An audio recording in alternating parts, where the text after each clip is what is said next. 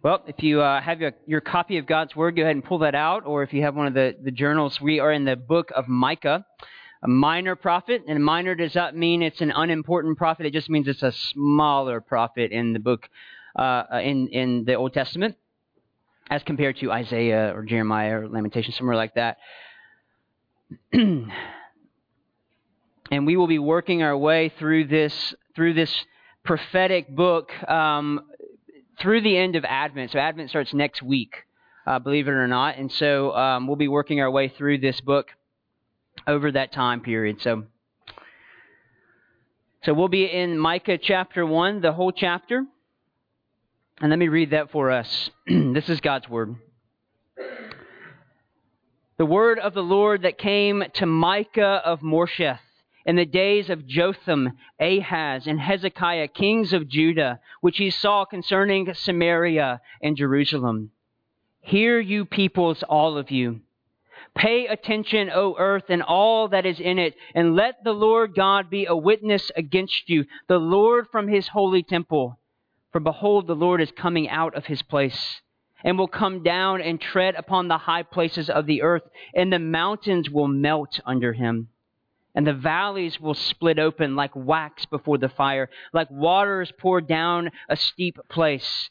All this is for the transgression of Jacob, and for the sins of the house of Israel. What is the transgression of Jacob? Is it not Samaria?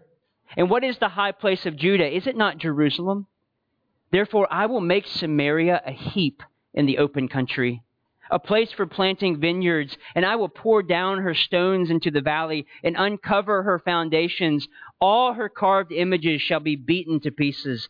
All her wages shall be burned with fire, and all her idols I will lay waste. And from the fee of a prostitute she gathered them, and to the fee of a prostitute they shall return. For this I will lament and wail. I will go stripped and naked. I will make lamentation like the jackals and mourning like the ostriches. For her wound is incurable, and it has come to Judah. It has reached to the gate of my people, to Jerusalem. Tell it not in Gath. Weep not at all in Beth La Ephra. Roll yourselves in the dust. Pass on your way, inhabitants of Shaphir, in nakedness and shame, the inhabitants of Zanan. Do not come out. The lamentation of Beth Ezel shall take away from you its standing place. For the inhabitants of Morath wait anxiously for good, because disaster has come down from the Lord to the gate of Jerusalem. Harness the steeds to the chariots, inhabitants of Lachish. It was the beginning of sin to the daughter of Zion, for in you were found the transgressions of Israel. Therefore you shall give parting gifts to Morsheth Gath. The houses of Achzib shall be a deceitful thing to the kings of Israel. I will again bring a conqueror to you, inhabitants of Mershah. The glory of Israel shall come to Adullam. Make yourselves bald and cut off your hair for the children of your delight. Make yourselves as bald as the eagle, for they shall go from you into exile. This is God's word. It's entirely true, and it's given to us in love. Let me pray for us. Father, we are thankful for your word. We're even thankful for your word when it's hard to hear, as these words from Micah will be. So God, I pray that you would help us to be attentive. Help us to be attentive to the God who loves us so deeply that he will come to judge us, even to draw us back. And so we pray all of these things in the name of Christ. Amen. Well, we just got out of the Gospel of Mark, for some of you who may be visiting, and so we were asking the question of the Gospel of Mark, who is Jesus? And now we're asking another question, and this question is, who is God? Who is God? It's a short question, but really overwhelming in its scope. So maybe when you hear that question, maybe the first question that you have about that particular question is, what God are you talking about? Is it the God of Judaism? Is it the God of Islam? Is it one of the hundreds of gods of Hinduism that you're talking about? Or is it the God that you've created in your own head? A God who is tolerant. A God who is changing with the times. A God who's accommodating. Maybe a gentle grandpa-like figure sitting in his rocking chair on the front porch of heaven, smiling as his grandkids do whatever it is that makes them happy. Who is God? In his popular book, The Knowledge of the Holy, A.W. Tozer says this. He said, "What comes into our minds when we think about God is the most important thing about us." He goes on to say this, "The gravest question before the church is always God himself. And the most portentous fact about any man is not what he at a given time may say or do, but what he in his deep heart conceives God to be like. We tend by a secret law of the soul to move toward our mental image of God." And the reason why we move towards our mental image of God is because that mental image of God that we have created tends to be a safe God. A God who allows you to live however you want. A God who is hands-off only until you need him to be hands-on, and so you can call upon him when those things happen. A God who is passive. So the idea of God as judge doesn't sit well with us. And the reason being is we don't believe we're bad enough to be judged. We don't think we deserve it. And we see that in God's people in Micah's prophecy here. They think they know who God is. They think they have a pretty clear picture of who God is in relationship to them. And their posture is really clear in chapter 3, verse 11. And Micah explains how they are viewing their God. And when he says, "Yet they lean on the Lord and say," this is what they say, "Is not the Lord in the midst of us? Is not the Lord for us? No disaster shall come upon us." Now that's chapter 3, verse 11. This is after Micah has said, disaster is coming and it is going to be awful. And they're still living in their own head saying, God's for us. He won't let this happen to us. Their attitude is, God will only do us good, no matter what. God would never do to them what he does to the pagan nations. And maybe you've come in here this morning with that same posture. Maybe you thought for so long that God would never do you harm, even though you neglect his word. You neglect him in prayer. You neglect the gathering of his body, the church. You walk in ways that are in opposition to who he is and how he has called you to live as Christians.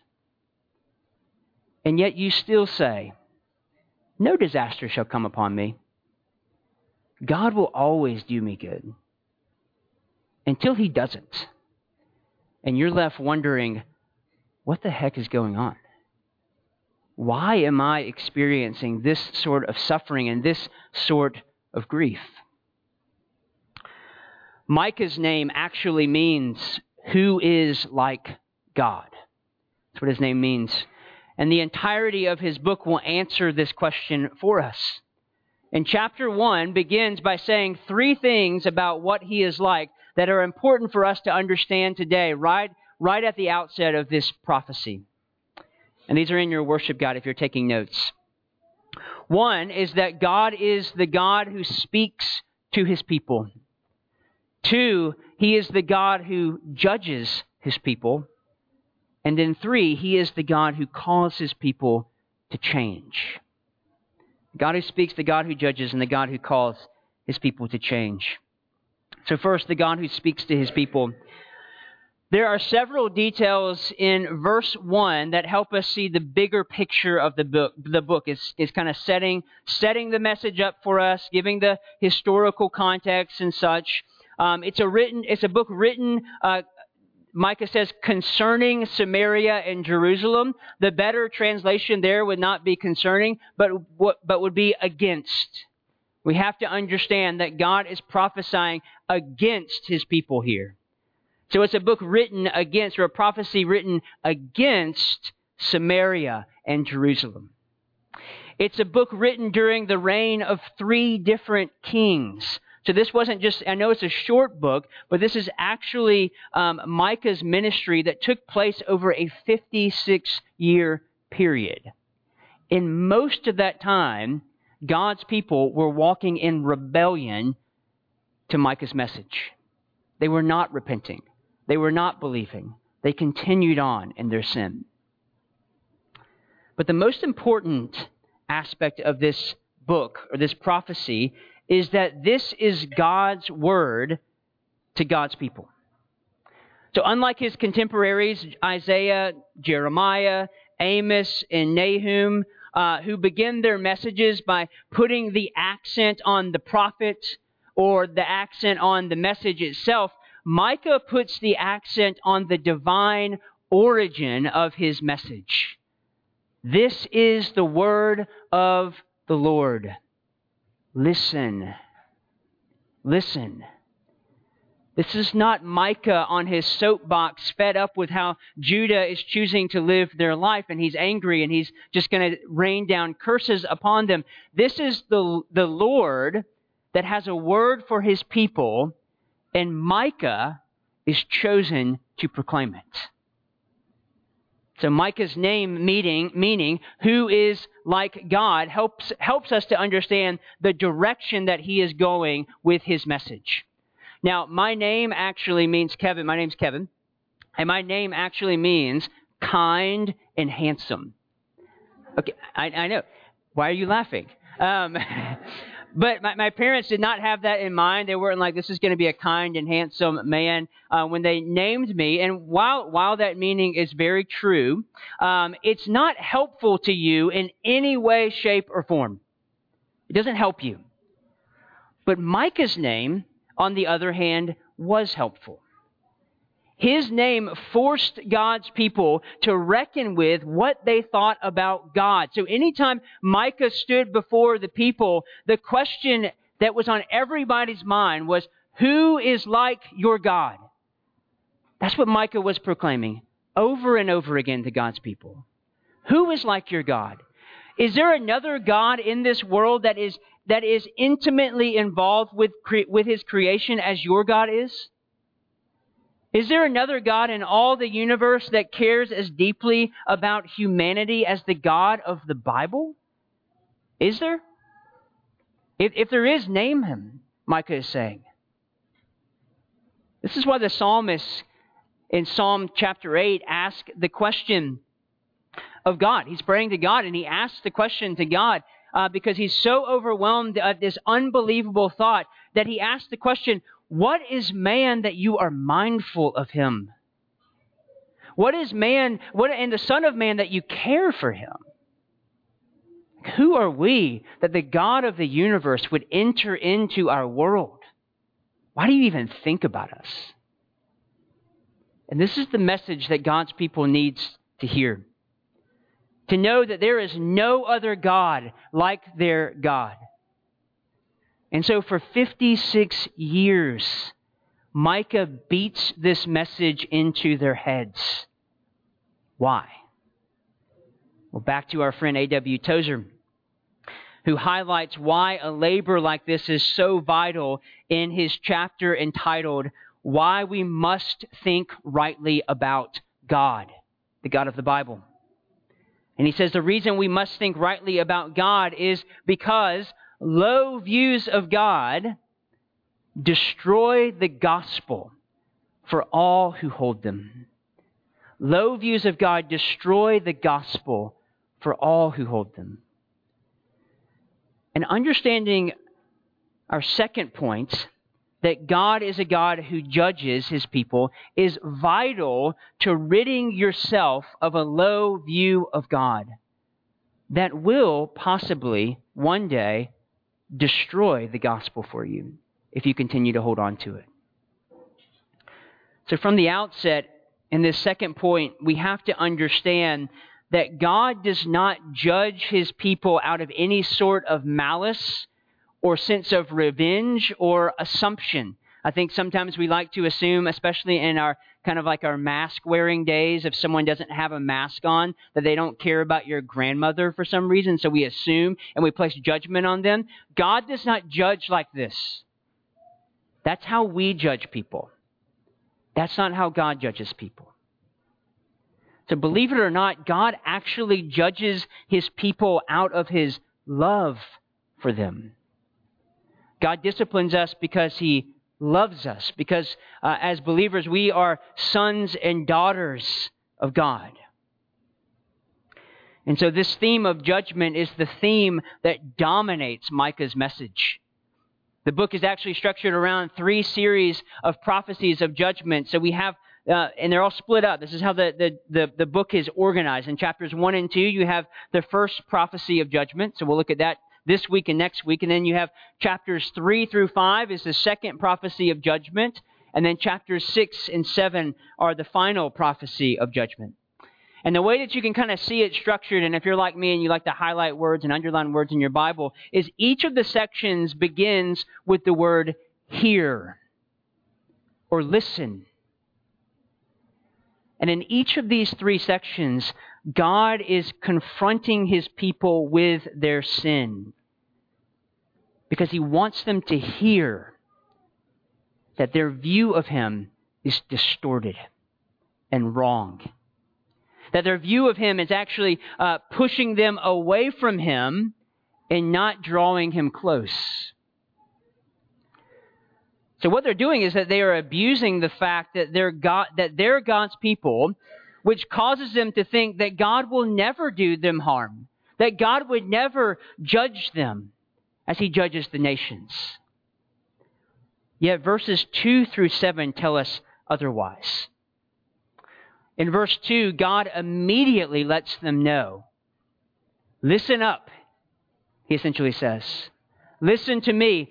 I am against you right now. I am against you right now and not your enemy. And then in verses 3 through 4, Micah goes on to paint a word picture for us that helps us to begin to understand what it feels like to have God against you in judgment. Let me read those verses for us again in verses 3 through 4. Micah writes, "For behold, the Lord is coming out of his place." So the Lord is leaving heaven. The Lord is coming out of his place and will come down and tread upon the high places of the earth. And the mountains will melt under him. And the valleys will split open like wax before the fire, like waters poured down a steep place. This is what happens when God will come out of heaven and judge his people. The mountains will melt. The valleys will split open. Think erupting volcanoes and earthquakes, if that helps you. The New Testament scholar Bruce Waltke said this. He says, when the Lord pours down the fertile valleys into deep canyons like cascading waterfalls down a rocky slope, then man's place of life and hope is entirely removed from him. When God begins to move towards you in judgment, essentially, all of life is knocked off kilter. Everything comes off the rails when God stands in judgment against you. Do you sense that today in your life? Is your life off kilter? Are you coming off the rails? Is everything around you not seeming to be working out the way in which you intended it to work out? If so, have you ever thought that God may be judging you? I know that's a sobering question. But have you ever thought about that? Why would he be judging you if that's the case? Maybe you need to ask yourself that question. But verse 5 of Micah's prophecy here in chapter 1 tells us why all of this is happening to God's people. For the transgression of Jacob, for the sin of his people. That's why God is judging them, for their unrepentant sin, literally rebellion, which means in Hebrew a willful criminal infraction of covenant. They have knowingly infringed upon the covenant God has made with them. So essentially, they've broken all of the commandments. All of the commandments they've broken, all 10 of them. They've begun to destroy the gospel in their life. And this is the trajectory they are on unless they turn and repent. And so we learn in our final point that God, even though he stands in judgment, even though we see this kind of sobering reality of the God who is leaving his throne in heaven, and as he places his foot upon the earth, the mountains melt and the earth quakes. Even though all of that is happening, God doesn't break his covenant with his people. This is not God coming down upon his people and saying, that's it. I've had it up to here with you guys. We're done. I'm going to find a new people to have a new relationship with. No, God is a God who actually calls his people back. Because he calls his people back to change. Now we have to quickly recognize in our final point that God does not judge his people for nothing. God is not a God who is playing psychological games with us. He's not a God who toys with our emotional state. That is not the God of the Bible. He's a God who judges us out of love for us because he wants us back. And the way he does this to his people here in Micah chapter 1 is seen in verses 8 through 16 in this expression of grief. So essentially what God is doing is he is forcing his people out of the complacency that they have placed themselves in. So he is removing all sorts of comfort and security away from them that can only leave them grieving for the life that they once lived, for the relationship that they once had with their God.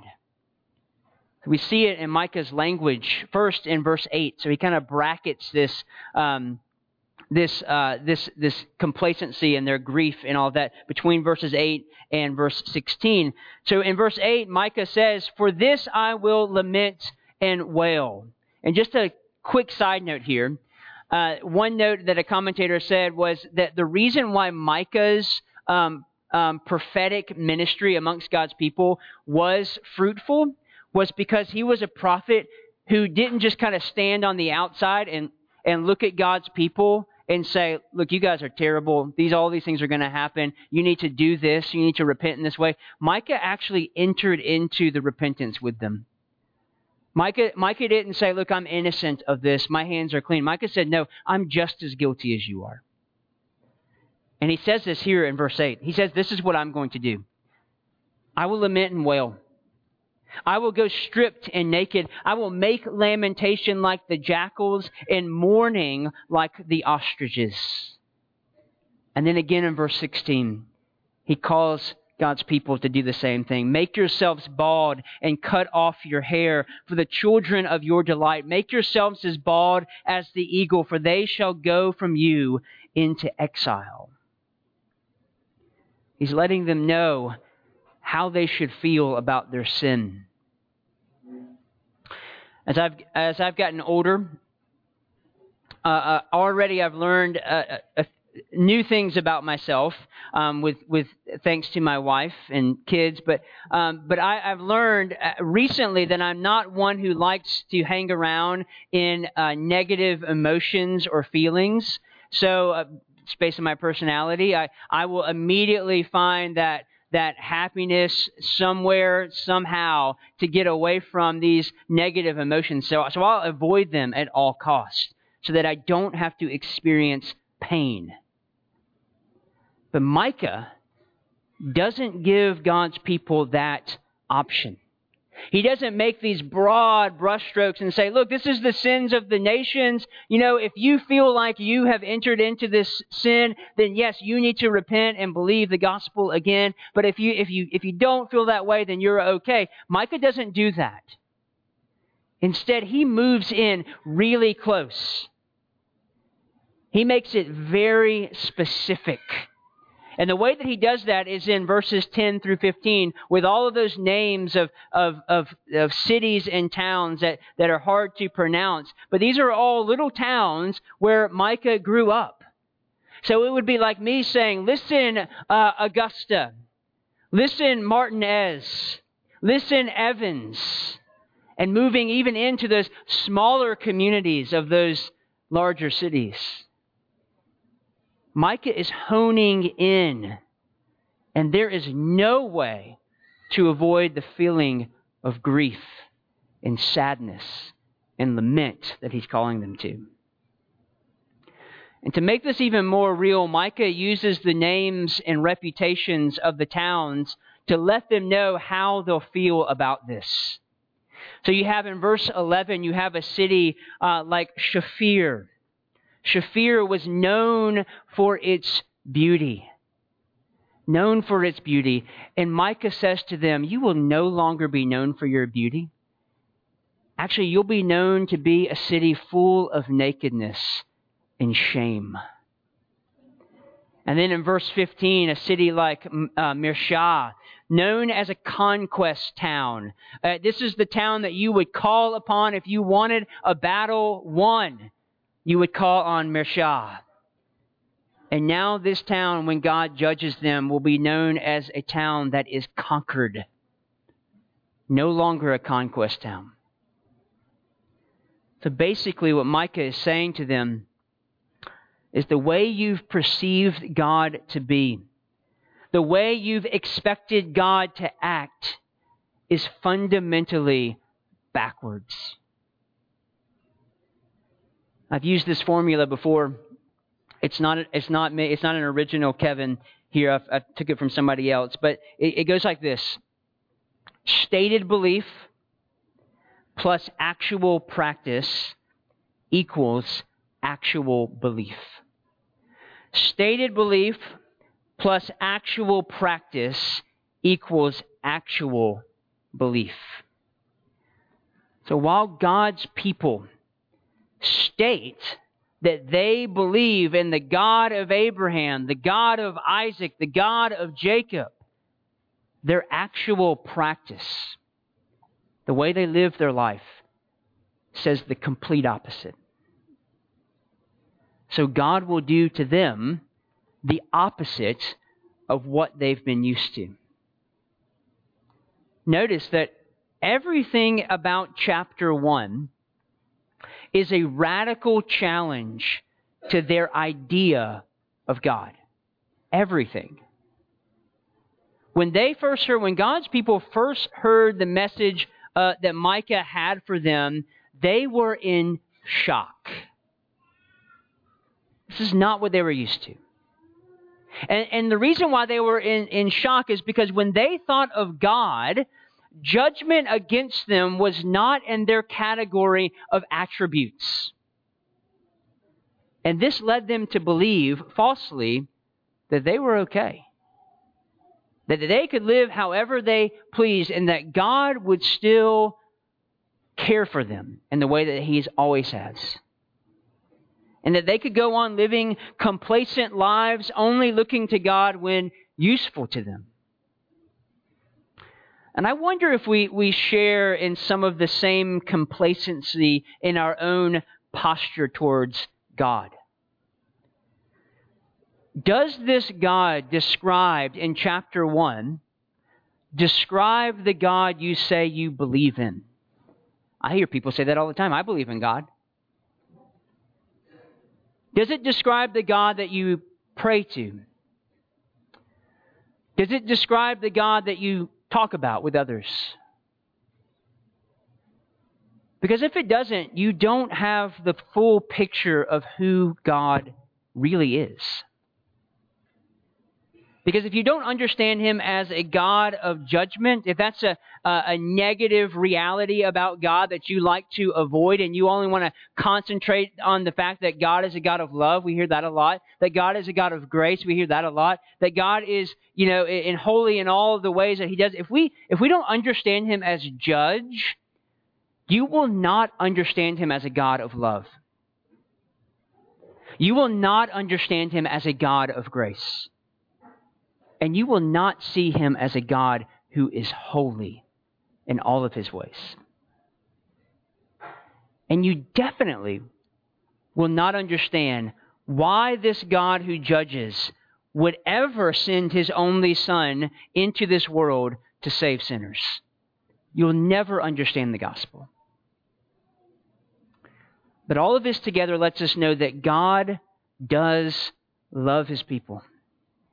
That God does call us to change, and he makes a way for us to do that in Christ. Now, you may be thinking at this point that Micah is going to be a bummer. That this is no way to enter into the Advent season, which is supposed to be celebratory and, lights and Christmas carols. And especially, this is no way to end the year 2020 that has already been terrible. And so we'll end on a message of judgment. But let me just say that Micah is a book that not only offers judgment, but also the hope of redemption. Micah would not be a good prophet if he only ended on judgment. So let me prove this to you by reading again the historical account that Micah's prophecy had not only on a king, but on his entire kingdom, which was the kingdom of God's people. And if you want background information on where Micah is coming from and what impact his ministry had upon God's people, go back and read this today, 2 Kings chapter 18 through 20. And you'll see that. But I just want to read for us what I read earlier in the scripture reading. Just a few verses from there, just to give you a picture of the fruit that Micah's ministry had. In 2 Kings chapter 18, verses 3, and I'll just read. And they're talking about King Hezekiah. And he did what was right in the eyes of the Lord according to all that David his father had done. He removed the high places and broke the pillars and cut down the Asherah. And he broke in pieces the bronze serpent that Moses had made. For until those days, the people of Israel had made offerings to it. So he broke down every single idol, everything that would draw his people away from God, the God of the Bible. King Hezekiah broke them all down. He ridded the land of them. He trusted in the Lord, the God of Israel, so that there was none like him among all the kings of Judah after him, nor among those who were before him. For he held fast to the Lord. He did not depart from following him, but kept the commandments that the Lord commanded Moses, and the Lord was with him. So what we see here is that through Micah's preaching, the people do repent. Just a little spoiler there. The people do repent, and spiritual renewal, revival was had during the reign of King Hezekiah. But this was after many years of labor on Micah's part. That the people finally do repent, and God relents in his judgment. Jeremiah, the prophet who ministered 100 years after Micah, reminded Jerusalem about this time of Micah's preaching to show them that even in the midst of their now new judgment that Jeremiah was proclaiming to them, that there was hope. And so he points back to Micah's ministry amongst God's people 100 years later. And this is what he says to his people. Jeremiah says, Micah of Morsheth prophesied in the days of Hezekiah, king of Judah, and said to all the people of Judah, thus says the Lord of hosts, Zion shall be plowed as a field. Jerusalem shall become a heap of ruins, and the mountain of the house a wooded height. Did Hezekiah, king of Judah, and all Judah put him to death? Did he not fear the Lord and entreat the favor of the Lord? And did not the Lord relent of the disaster that he had pronounced against them? So the answer is yes. Or no, they did not put Micah to death. And yes, God did all of those things amongst God's people. And then Jeremiah says, but we are about to bring great disaster upon ourselves. We need to remember this God who not only judges, but also forgives. That he is a God who relentlessly pursues his people to bring them back to himself. Amen. Let me pray for us.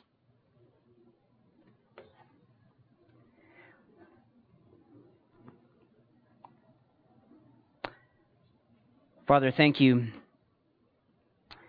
that while the reality that you are a God who judges is hard to hear. It's hard to kind of fathom after coming out of the Gospel of Mark, or even coming in here maybe with presuppositions about who you are that may not necessarily line up with a God of judgment. God, thank you that you are a God who does judge us because you love us. That you are a God who doesn't pull away from us or break your covenant with us, but that you are a God who pursues us relentlessly.